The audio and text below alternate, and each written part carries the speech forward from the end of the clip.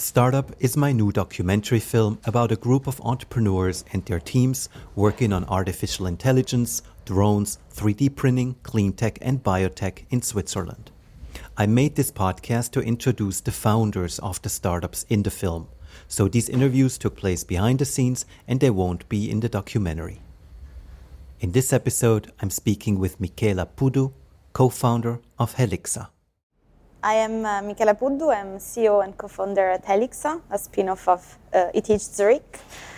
Together with Gdimin as my co-founder, we have co-developed this technology during our PhD at ETH. And after completing our studies, we decided to make good use of this platform and started the company. Mm-hmm. And what exactly do you guys do? So what we do is we turn product into carrier of the information about their origin and journey. And the way we do it is by spraying some markers on the raw material like cotton early on in the supply chain and providing the product with in this way with a unique fingerprint traceable from producer until retailer. And these markers are based on DNA, which is Nature Information Storage System. So essentially what we do is providing every product with a unique and traceable DNA identity.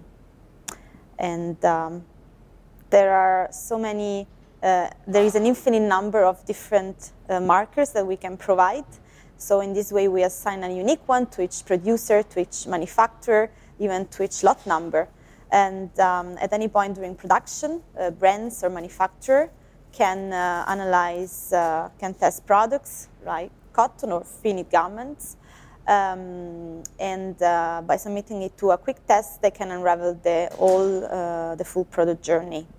So we are now mostly focusing on the fashion industry, where we ensure traceability of natural textile fibers, cotton, wool, cashmere, silk, and are now extending also to man-made fiber, like polyester. We also have some commercial product that ensure traceability of luxury goods or precious materials like precious stones from mine until the final store. And similarly, we can do it for precious metals. So this is the main focus area. But the platform can be applied universally to any raw material or product. When you think back to how you got started with the company, since then, what has changed? Well, everything. Essentially, we started from nothing. So there was a technology, so there were scientific results, but there wasn't a company, there wasn't a team. There wasn't a commercial product, so we had to initiate all of that, incorporate a company as a legal entity, and learn all the details and things to do that are associated with it, and then slowly start building and growing a team, and then turning the initial technological platform into an actual commercial product ready to be sold. For you, being an entrepreneur, what does that mean? Being an entrepreneur means having, for sure, a very busy schedule, but also having a vision. So these two things go together. So you have a big drive, and you are fully focused in achieving your goal, and you are ready to do everything it takes. So a lot of work, a lot of commitment, but also a lot of reward. And these are all the good things. And then also there is also the other side, which is you have a lot of responsibilities suddenly that you don't have as a PhD. You have to take decisions sometime quickly. So it's different. It's a different world.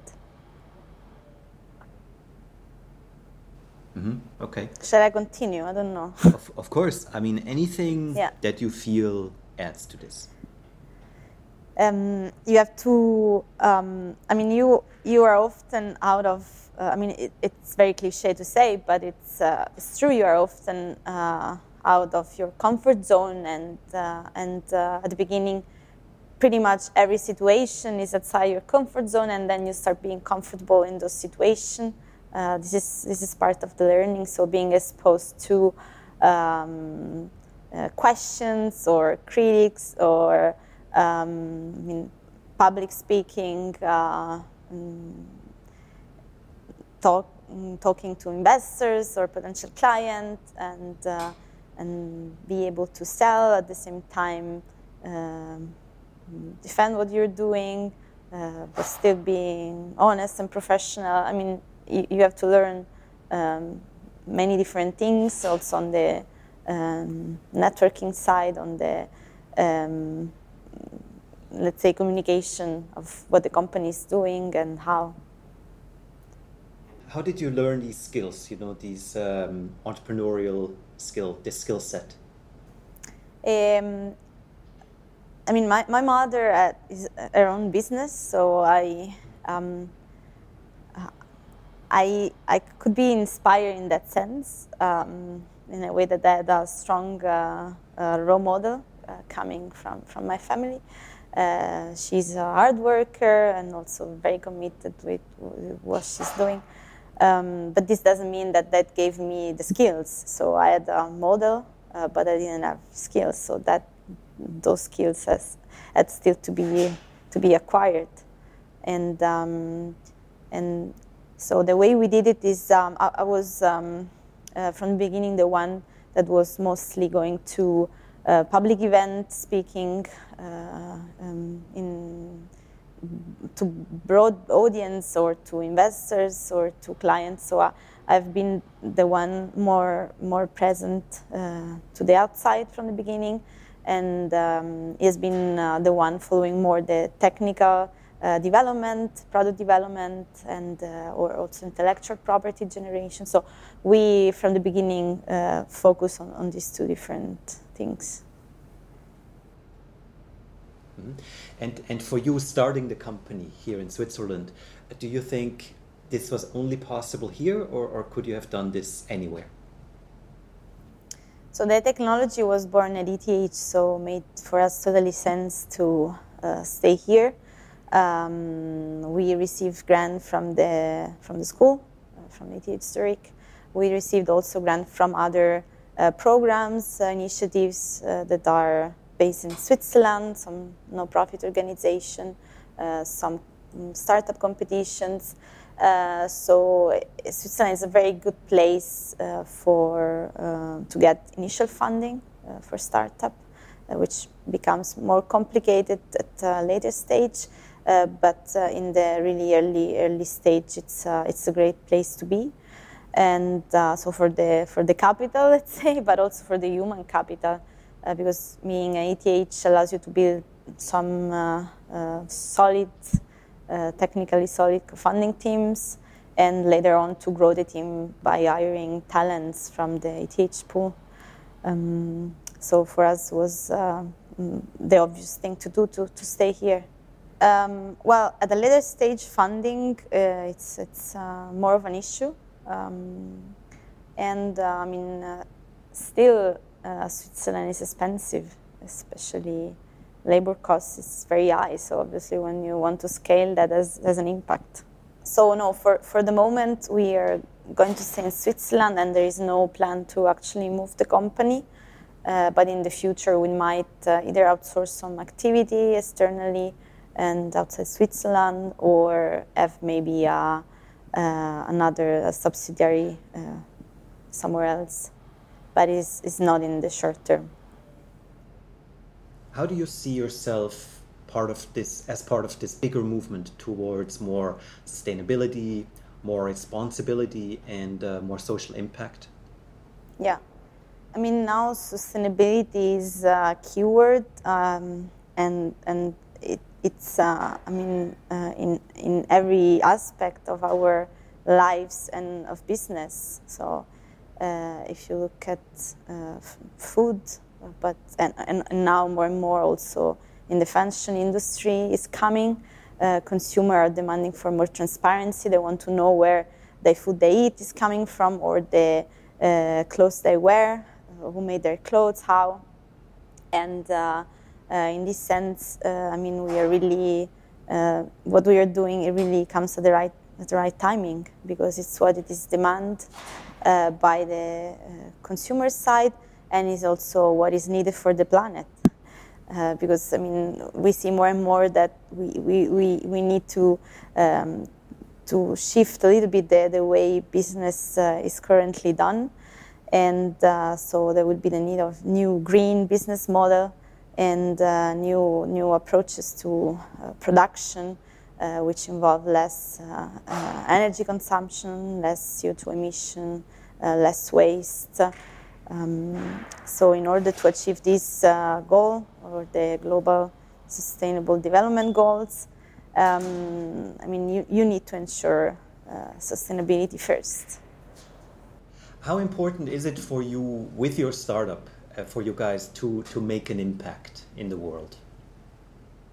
Yeah, I mean, it's, I think our vision, it's a really impactful one.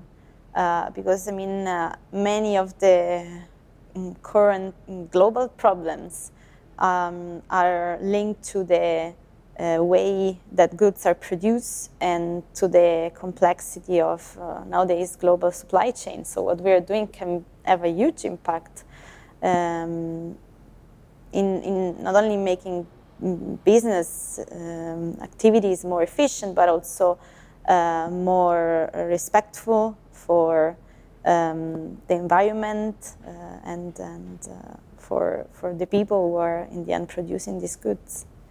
So it has a big social impact and big environmental impact what we are doing. And I mean, this is for us, I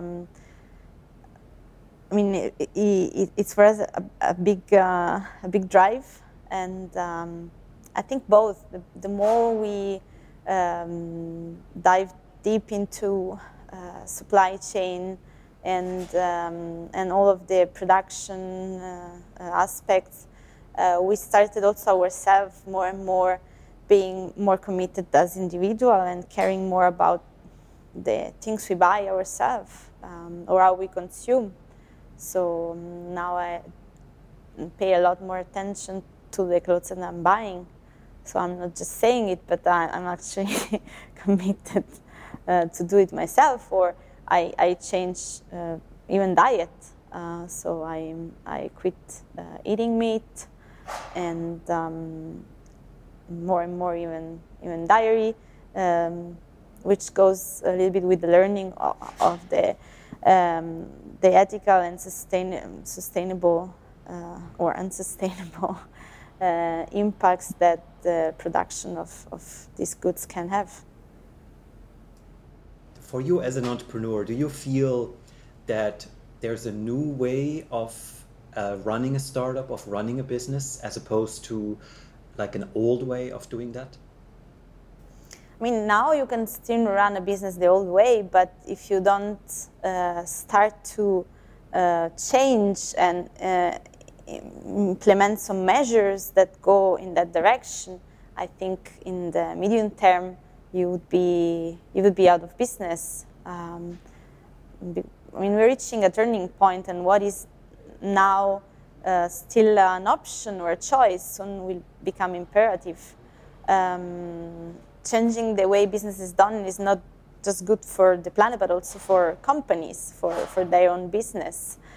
So companies that take care of this aspect in the long term will be more profitable, will have less risks and less costs, and also will be able to attract more investments. I mean, already now there are a lot more investment into sustainable initiatives or products. Is there some kind of advice maybe that you have for somebody who wants to become an entrepreneur? Yeah. You know, maybe as a mentor, something like this? So I wouldn't have a step-by-step guide on how to start your business, but I would say that if you have an idea, you believe in it, and you see a potential, then I wouldn't think too much on how to do things in detail, or what could happen, or what could be the worst possible outcome, I would just get started, and then you figure out on the way. I mean, you can learn many things faster than you believe, and I mean, you will then overcome challenges when they're presented, when they materialize. Yeah, maybe an advice that I could give to is planning to start his own business is to choose wisely her or his co-founder, because it's going to be the person you are going to share most of the experience, the good and the bad. And it's important that you are always aligned and you have a similar thinking. And I would say that not only have a similar way of working, so that are aligned on a professional level, but also on a personal level. So you need to share some values eventually, and make sure that like these synergies are maintained throughout their whole journey, because it's very important. It's you're gonna have up and down, and it's important that the support that you can get one from another, I believe is crucial, actually. And having someone you can count on, you can rely, that you know that works and things in a very similar way you do, it's extremely helpful, and I would say essential. In your experience, what do you think is the difference, between what people perceive as the life of a startup entrepreneur and the reality? Yeah. So I think often when you see entrepreneurs talk or a documentary, you always look at the bright side. So big successes and reward and great achievements, amazing teams. And I mean, what sometimes you don't see what's behind the scenes. And so maybe to get to that success, you have to go through maybe 10 failures and be able to absorb all of them and keep on. So be resilient. Or every team, for how amazing that can be, can have internal issues at some point that you need to solve, and it's maybe very delicate, the human resource aspect, or even that as an entrepreneur you attend many events, or you are actually always surrounded by people. I mean, you are rarely alone in a room. So you're always talking, networking, interacting, communicating in different ways. And so it might seem that it's the most social career that you can do. But in the end, there's also a very lonely aspect, because when you have to take some decision, you carry some responsibility of worries. In the end, you're by yourself. So that's maybe not sometimes highlighted.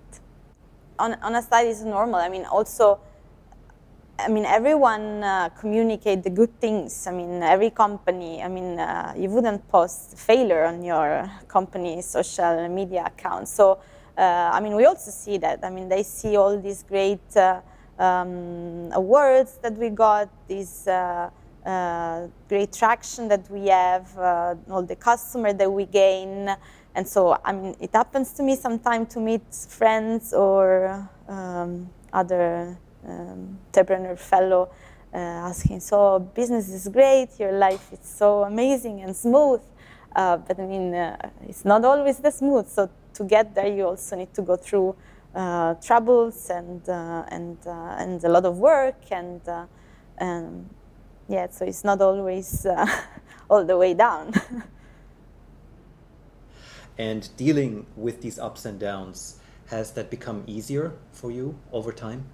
Yeah, for sure. So, you learn to keep a level of steadiness. And so things that at the beginning were worrying you more now becomes, okay, that's just another hassle that we're gonna solve. So you reach a level, but still you have bad days. I mean, everyone has bad days, but yeah, then important is next day to smile again and get back the same drive and energy. But I think you need to have some of these in your personality. I'm not sure if someone that is easily dragged down can completely switch this aspect. I think you need to have it a little bit in yourself, the capability to think positive and to always push it no matter what. I mean, I often do the parallel between entrepreneurship and sports. So there are very similarities in those, and I'm very sportive entrepreneur. So I think that's one aspect of entrepreneurship that I really like, because they both, can be extremely rewarding, and you can enjoy very much doing these things, and at the same time they require discipline, constant level of commitment, sometimes acceptance of fear or of failure. And they both can have a very positive social impact, create role models. So I really like this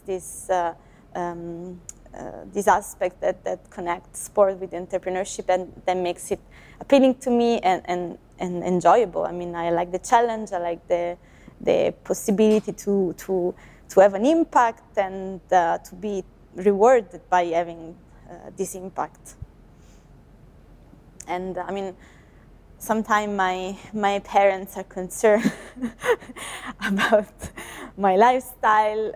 I try to balance it out, but sometimes it gets overwhelming, and so they hear all these stories and they say, oh, I mean, you have a lot to handle, and so sometimes they ask, like, is it really worth it? Like, I mean, maybe you could have a more relaxed life without so many thoughts all the time.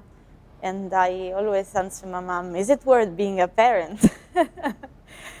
And I guess, I mean, if you are, you can't imagine not doing it because it's part of who you are.